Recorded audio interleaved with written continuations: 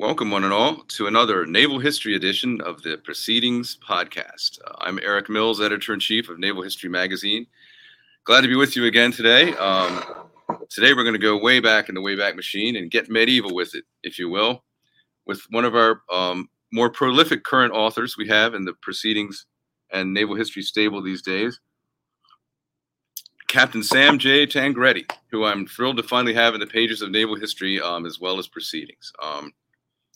He's an important and prolific thinker about naval matters, and he also realizes the value of history when you think about what's going on now. Before we get to the article we're going to talk about today, I'll point out that in a rare occasion, this might be one of the only times this ever happened, the same author is in the current issue of Naval History as is in the current issue of Proceedings, and that is our guest Sam today. Sam's article in Proceedings is Desert Shield, Desert Storm, Relearn the Lessons of They're from.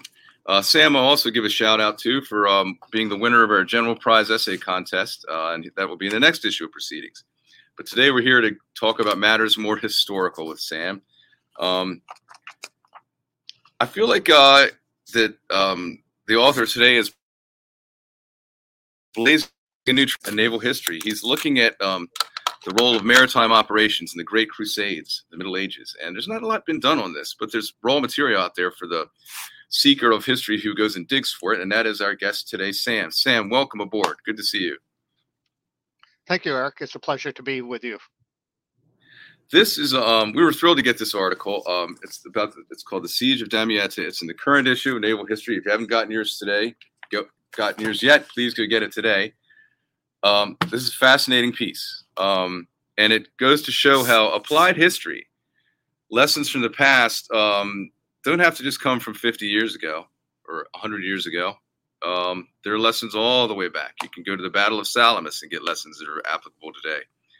But Sam, you've been on a sort of, this is part of a larger project you've been working on to research this, the sort of the maritime/naval history of the Crusades.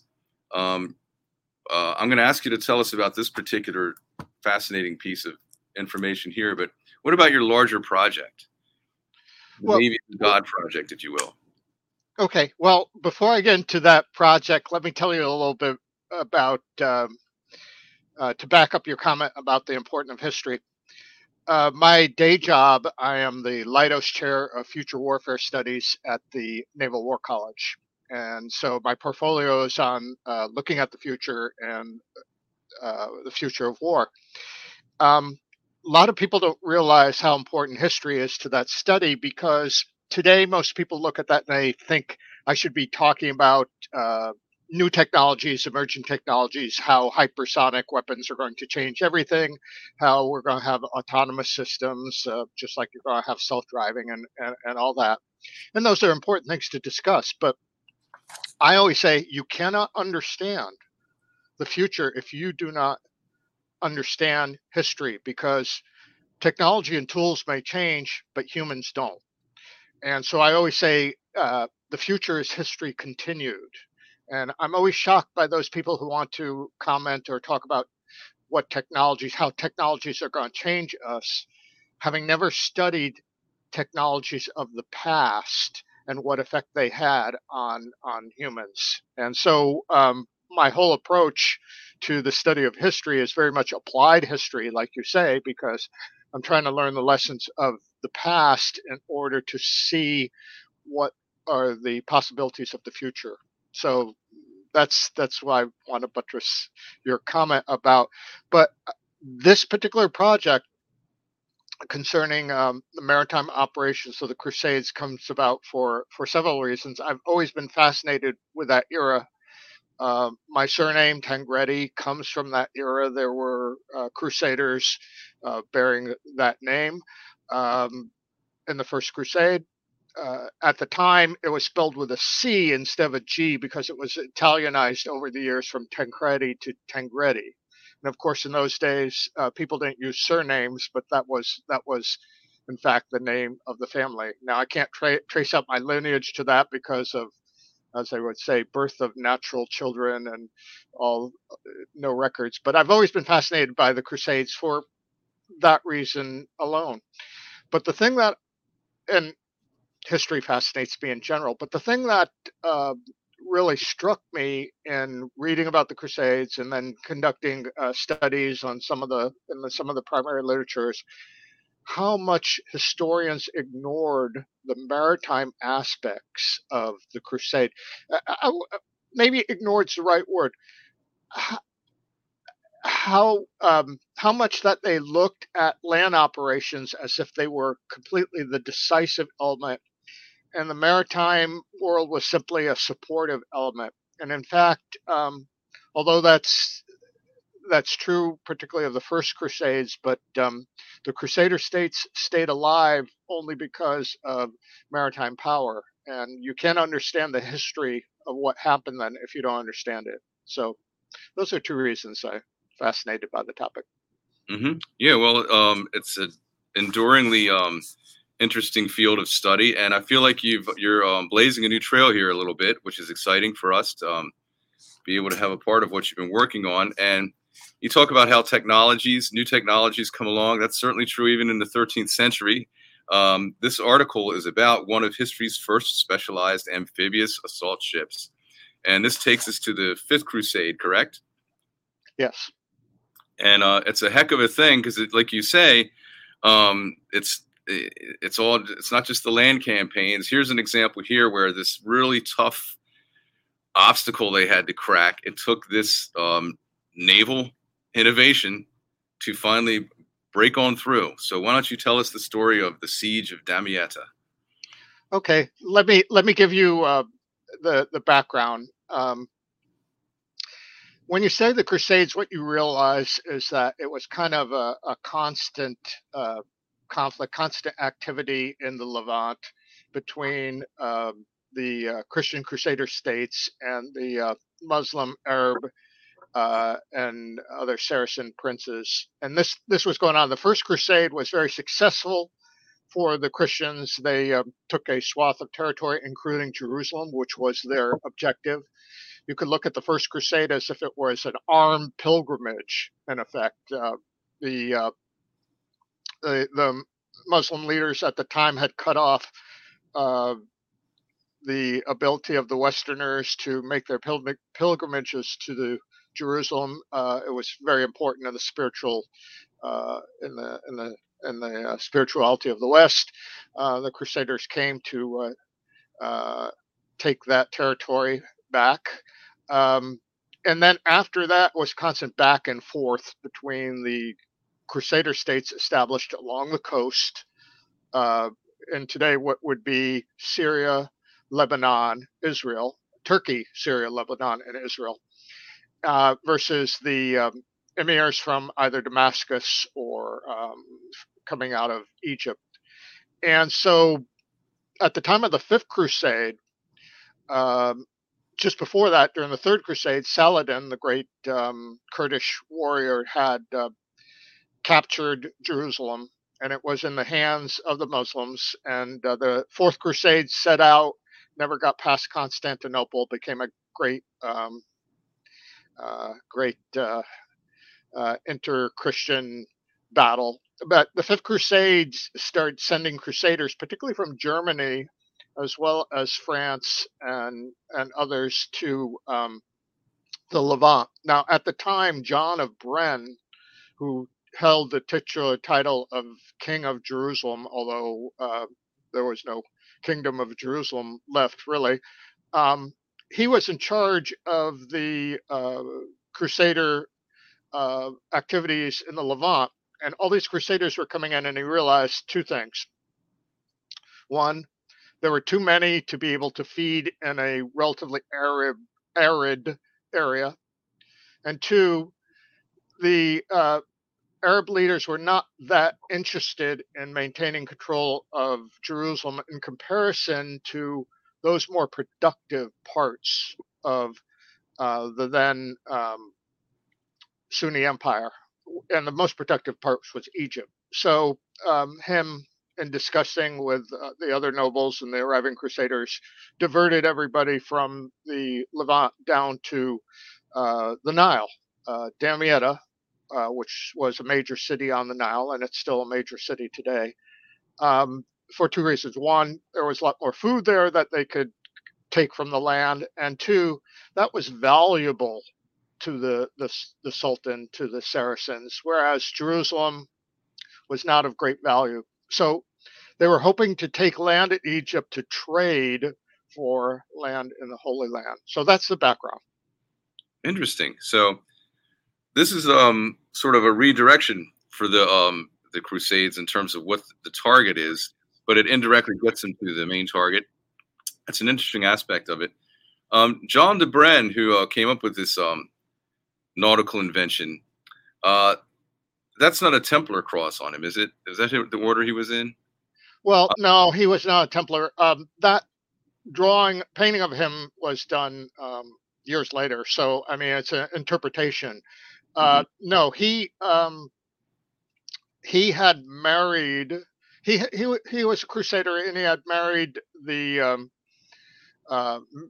Mary, who through the family title had been designated the Queen of Jerusalem, because at the time that's how they considered the Crusader states.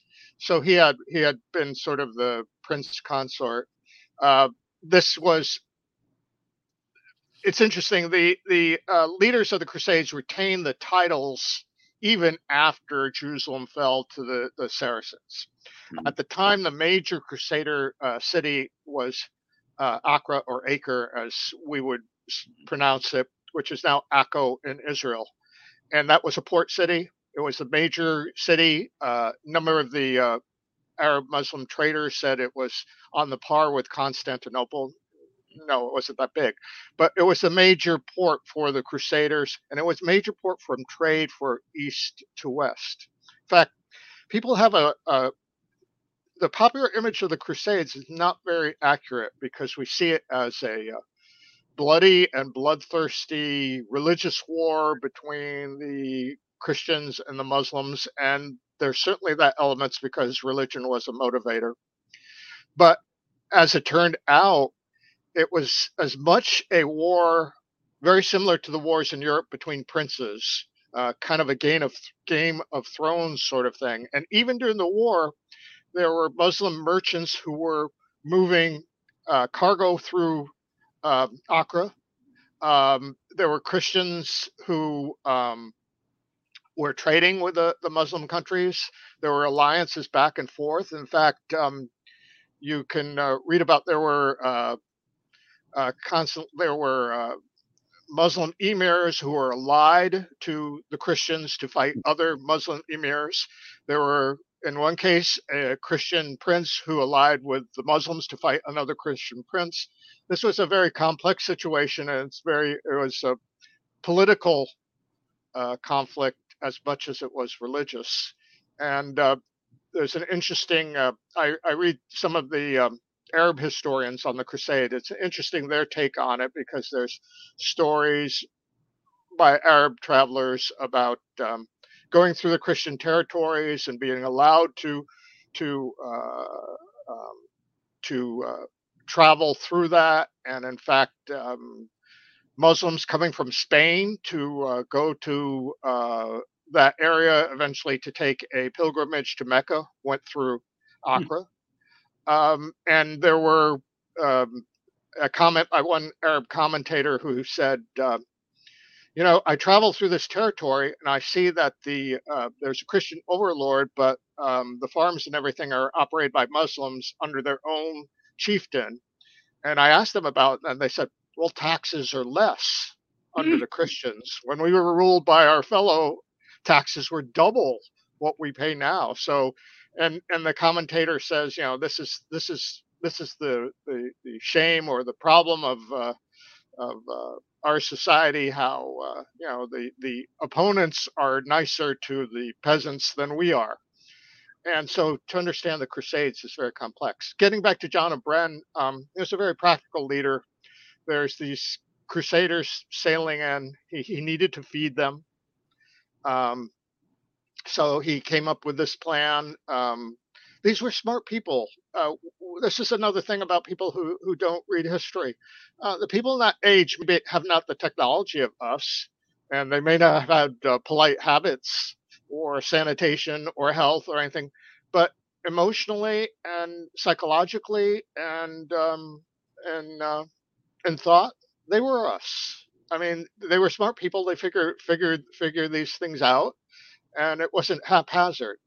He later on after his Queen Mary had died, and he was holding the title and leading the Crusades through the Holy Roman Empire emperor had claimed the title for himself, and actually John eventually got uh, kicked out of that area, but then through a number of connections became the titular Latin emperor of Constantinople. Although that was a that didn't last very long. Hmm. Anyway, but my point is, these were smart strategists. These were not ignorant people. They just didn't have the toys we had, and they just didn't have the knowledge we had. But in looking at the strategic situation, they could figure things out.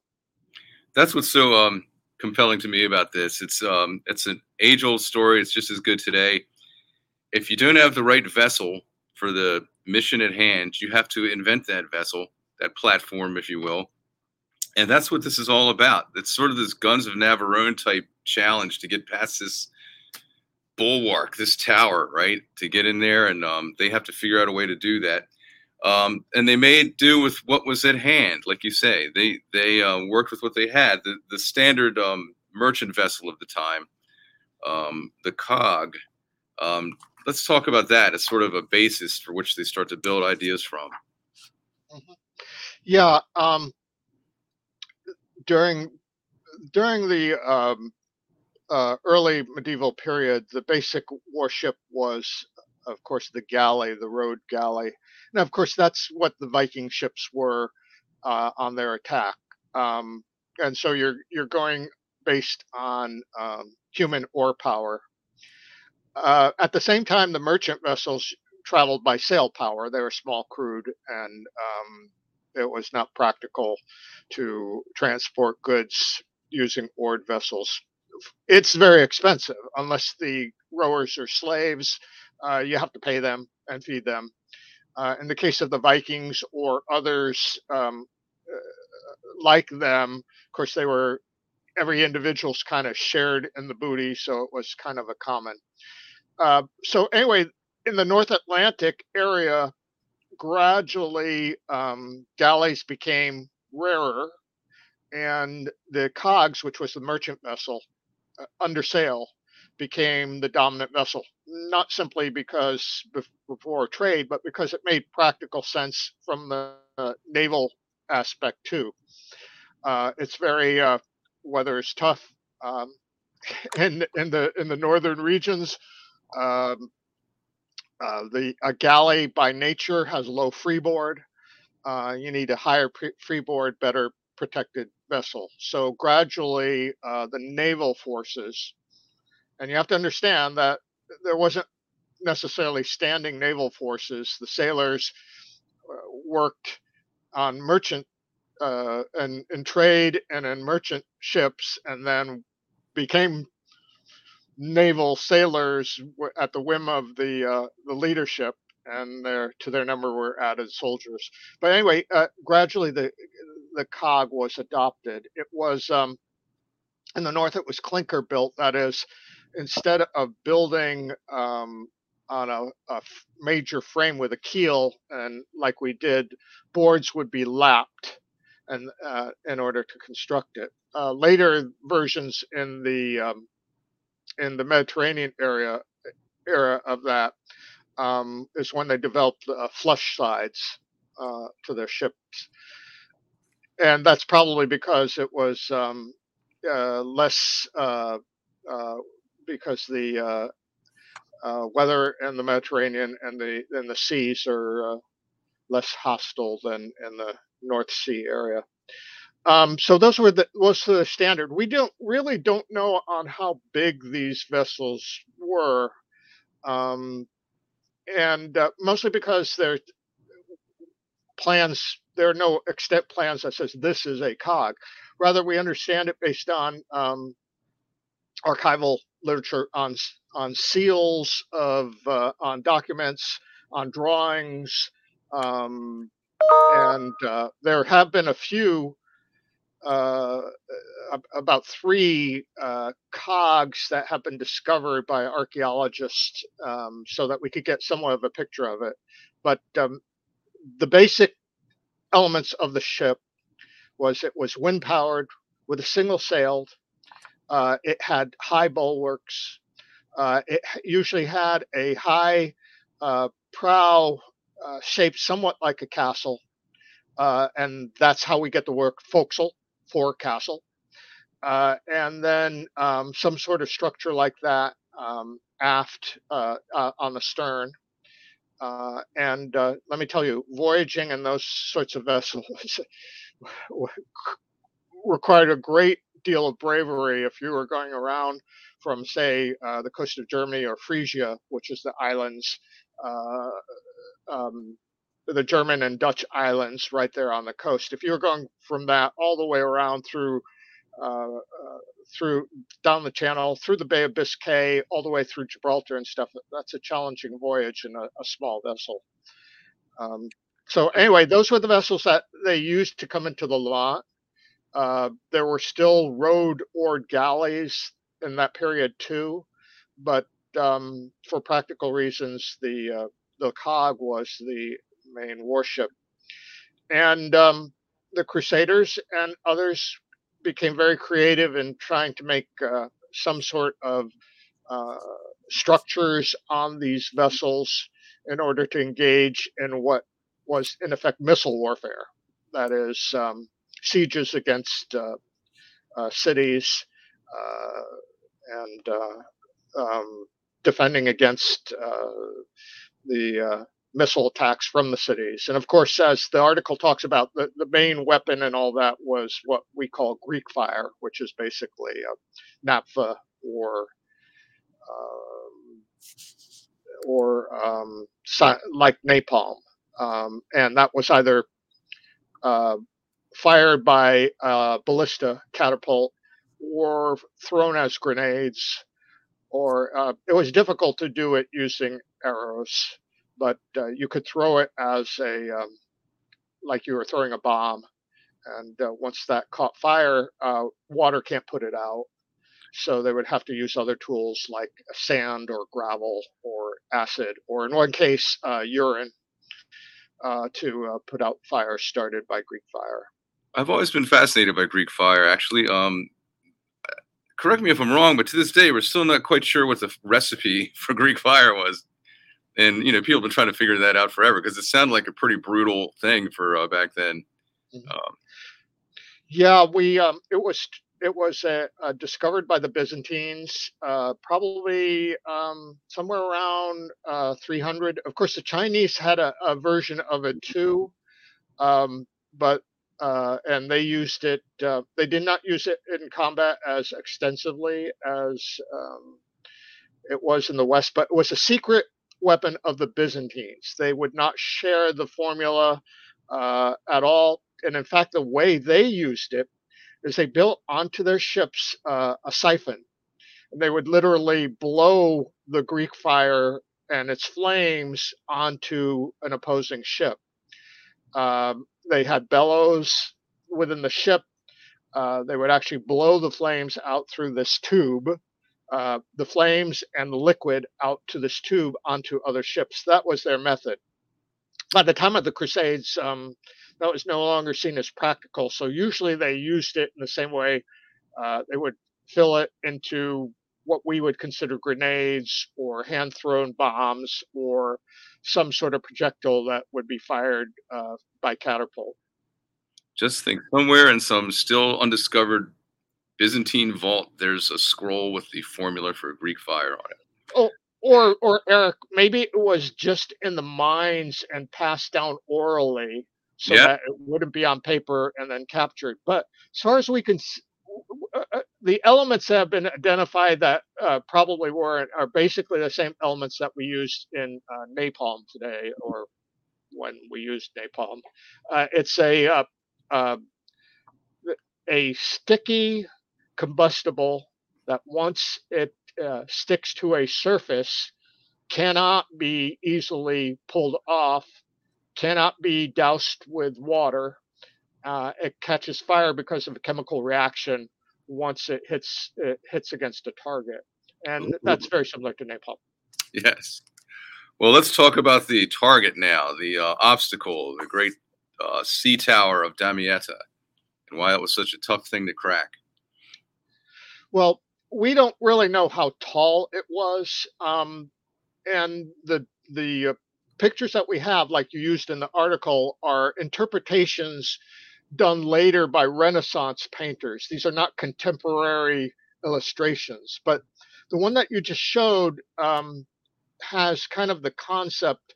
Apparently, it was a tower built, as I describe it, it's like a collapsible or expandable telescope with one set and another set coming up. According to the records done by Oliver Peterborn, um, it was 70 tiers tall. We have no idea what a tier is, but it must have been a number of levels. That picture shows it just has 2 levels, but number of levels, and it was considered significant because it was designed so that a smaller force could defend it by moving to various levels, and it was hard to get above that first level. So Oliver designed a method to reach the upper level of this tower, and it was a ramp that swung down, kind of in the same way we use bow ramps in amphibious vessels such as the LST, except it was up. What they did is they built a structure. They put 2 cogs together. They built a structure somewhat like a siege tower, with a high fortress. And then in this fortress, they had this bow. Oliver describes it as a movable bridge that they could swing down onto one of the levels so that they could actually cross onto this tower above where the defenders might be, if the defenders were down below trying to prevent anybody from climbing up from along sides, which was very difficult because it's on a small little island or rock there in the middle of the Nile defending the city. So by use of that ramp, and apparently it was something new, although you would think that it's a very simple concept. And in fact, in the ancient times, the Romans had something sort of equivalent, but this one was perched up high as if it were on a tower, and apparently it was something like 35 feet longer. Longer. It extended 35 feet beyond the prow of the vessel, and it was not a standard naval vessel of the time. So it gave them the great advantage because they could attack from an upper level, and that's what they didn't have before. In the past, the attack on this tower was conducted by cogs with scaling ladders, just like they would use during the siege of cities on land, and that could be easily defended against. But once this ramp swung down and lodged into the onto one of the levels, it was very difficult to dislodge it, just like very similar to the sort of thing you would do with amphibious warships bow ramp. Yeah, it's genius. It's on one hand, it's like a floating Roman siege tower. On the other hand, it reminds me a little bit of the corvus that the ancients used, where it comes down and there's this nasty, like beak-like spike in there. And once it's there, those hulls are locked, and you can't, they can't get away. So, right. Of course, it's Latin for raven because it looked like a raven. Mm-hmm. And the way this thing gets on there, and then they can't dislodge it. Quite an amazing feat. We have a question from a viewer who wants to hear more about how you did your research, primary sources, etc. And if there are the good primary sources for this era, for this period of history, are English translations readily available for a lot of them, or do you have to like go to the original language? No, English translations are very available because of a program done originally at the University of Pennsylvania and then later at University of Wisconsin. There was a series of translations of the great historians or narrative contemporary historians of the Crusades. Um, in this case, Oliver Paderborn is our primary source, although there was others, Jean de Vren and others. And Oliver's history was translated into English in the 50s, and there's a current translation that is available today on Amazon as part of a history of the Crusades of that period. Anyway, the major resources are in English, including the Arab sources. There was a scholar by the name of Francisco Gabriel, an Italian, who translated most of the Arab sources again in the 1950s. The 1950s seemed to be a period, in early 60s seemed to be a period that scholars were interested in the Crusades. I could explain that later. But anyway, they exist. You could also go online and look at the original manuscripts, and there are ways to look at that. Of course, in high school I studied Latin, so I could try to read and attempted to read some of the manuscripts. Of course, over the years the language changed. What was classical Latin in the Roman era was not is not the same as the Middle Ages. But you can actually make out, and there's a number of universities who have put these sources online. And of course, the sources were manuscripts that were handwritten, that was hand copied. So they're not easy to decipher, even if you have studied Latin. So the answer to the question is yes. There's English translations that are readily available. To go look at some of the work by an editor by the name of Seaton, who was a professor at, I believe, at University of Pennsylvania, put out 5-volume sets in the late 60s that in which it was edited, in which each expert in a particular crusade era wrote a chapter on, and that'll take you to where the translations can be found. Sounds like there's a wealth of material out there, and we do live in a golden age of research. Right. Being able to access ancient and medieval primary sources online. I mean, if you like this kind of thing, it's like a fantasy of the future. Like 50 years from now, you'll be able to go on a computer and look, as opposed to going to Stuttgart to some reference library, So it really is a golden age for this, which means that a lot more of digging up of what happened in the past it should happen. History's never finished being written, as you obviously know. So this is a great and interesting piece of a chapter of naval architecture history, if you will, that most people haven't even thought about or seen. But it seems to me there must be a lot of other good stuff just in this fertile period that you mentioned the Vikings. They were involved in the Crusades to a certain degree, Christianized Vikings, correct? Yes, in fact, there was a king of Denmark who actually went on crusade using longships. Jamsfarer, was he call it? Jerusalem Farer was his name. And so there is so much maritime activity. The Vikings got as far as Spain, and then at the time, the Spanish were trying to reconquer the peninsula from the Muslims who had conquered most of Spain, and the Danes and Norwegians supported them. And then later they did travel through the Mediterranean to the Levant. There was some so many activities. The merchant cities such as Venice, Genoa, Pisa got into the action to transfer soldiers, fighters from Europe to the Levant. At the same time, some of them, the Venetians, were still trading with Egypt. It's a very complex picture. And as I said, not much study has been done, not much detailed study has been done on the maritime aspects because the focus was on land.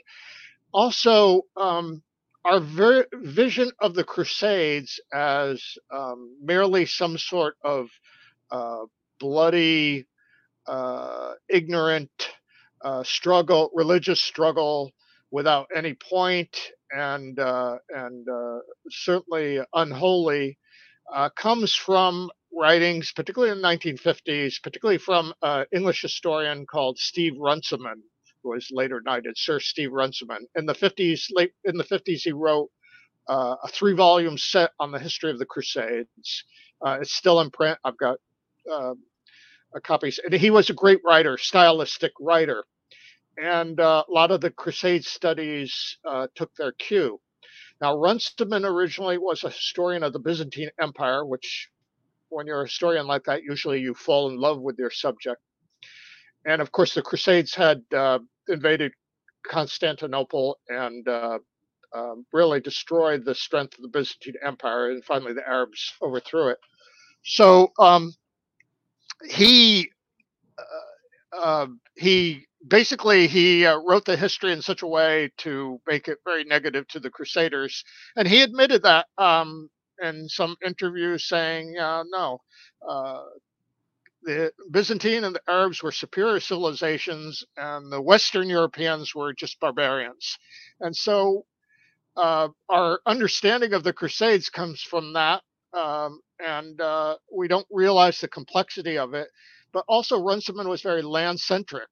He did not write much about maritime operations, in fact, relatively little. So, relatively little has been written from the maritime perspective. Until recently, there's a lot of history of the Mediterranean that now talks about that. There's some work being done. There's some excellent work by Charles Stanton, who has written some academic works on medieval naval warfare. He Now these works are published by primarily academic publishers. The two problems are, of course, they're not popularly written, and pardon me with my headset, not popularly written, and um, very expensive to obtain. What my goal is to eventually, when I really get serious about this project, work on a history that people enjoy reading that's focused on naval maritime operations of the Crusades. There's nothing like that that has been published yet. There's been articles such as the one that just published Naval History, but nobody has gone and looked at the history of the naval operations of the Crusades in the way a Jim Hornfisher would write it, or Barbara Tuchman, or someone who could take history and bring it alive to the reader. There have been some studies, very small, in the academic world, but of course they read like academic texts, and very important, very detailed, very scholarly, very informative, mostly accurate, but not the sort of thing a non-specialist who loves history wants to read about history. That's the sort of thing they would necessarily read, and that's one of the reasons that people don't really know much about the maritime operations, because there have been narrative histories written about the First Crusade, the land operations, how they conquered Jerusalem, and then King Richard Richard the Lionhearted versus Saladin, and the battles they had in the Holy Land, and that sort of thing. There have been some pretty exciting books written about that. There haven't been too many exciting things written about the maritime history, with the exception of Malta and the Knights of Malta and the Siege of Malta, but that comes later on. following the Great Crusades, although that was, again, a Christian versus Muslim struggle. So what we really need to do is have some writers really write some pretty interesting, as I said, Jim Hornfisher style about that period. And maybe someday I will. But I've got so many other projects before that it'll be a while. Well, we really think you're onto something here, and we're thrilled to be able to have had an opening salvo of your ongoing research in this in the current issue of Naval History, and we look forward to seeing more, Sam. I can't wait to talk to you about some of this offline, and we'll see what comes. But stay tuned, folks. Maybe we'll have more about this very topic in future issues of the magazine. Meanwhile, Proceedings is taking up a lot of your bandwidth because you're in there a lot, writing these important articles for the fleet for today. And we're just really honored and thankful to have you on here today, Sam. It's great to be with you, and hopefully we can do it again sometime very soon. Okay, thank you, Eric. It's fun. Absolutely. Well, that's it for this one, folks. The latest Naval History edition of the Proceedings podcast. As we always do when we close, I invite you, if you're not a member of the Naval Institute yet, you really should be. Become part of the discussion, the historical discussion, the current discussion. They all blend together, and you find it all here. It's right there on your screen. Just go to that prompt, and you'll be good to go. And we'll be glad to have you in the fold. That's it for me. I'm Eric Mills, and we'll see you next time.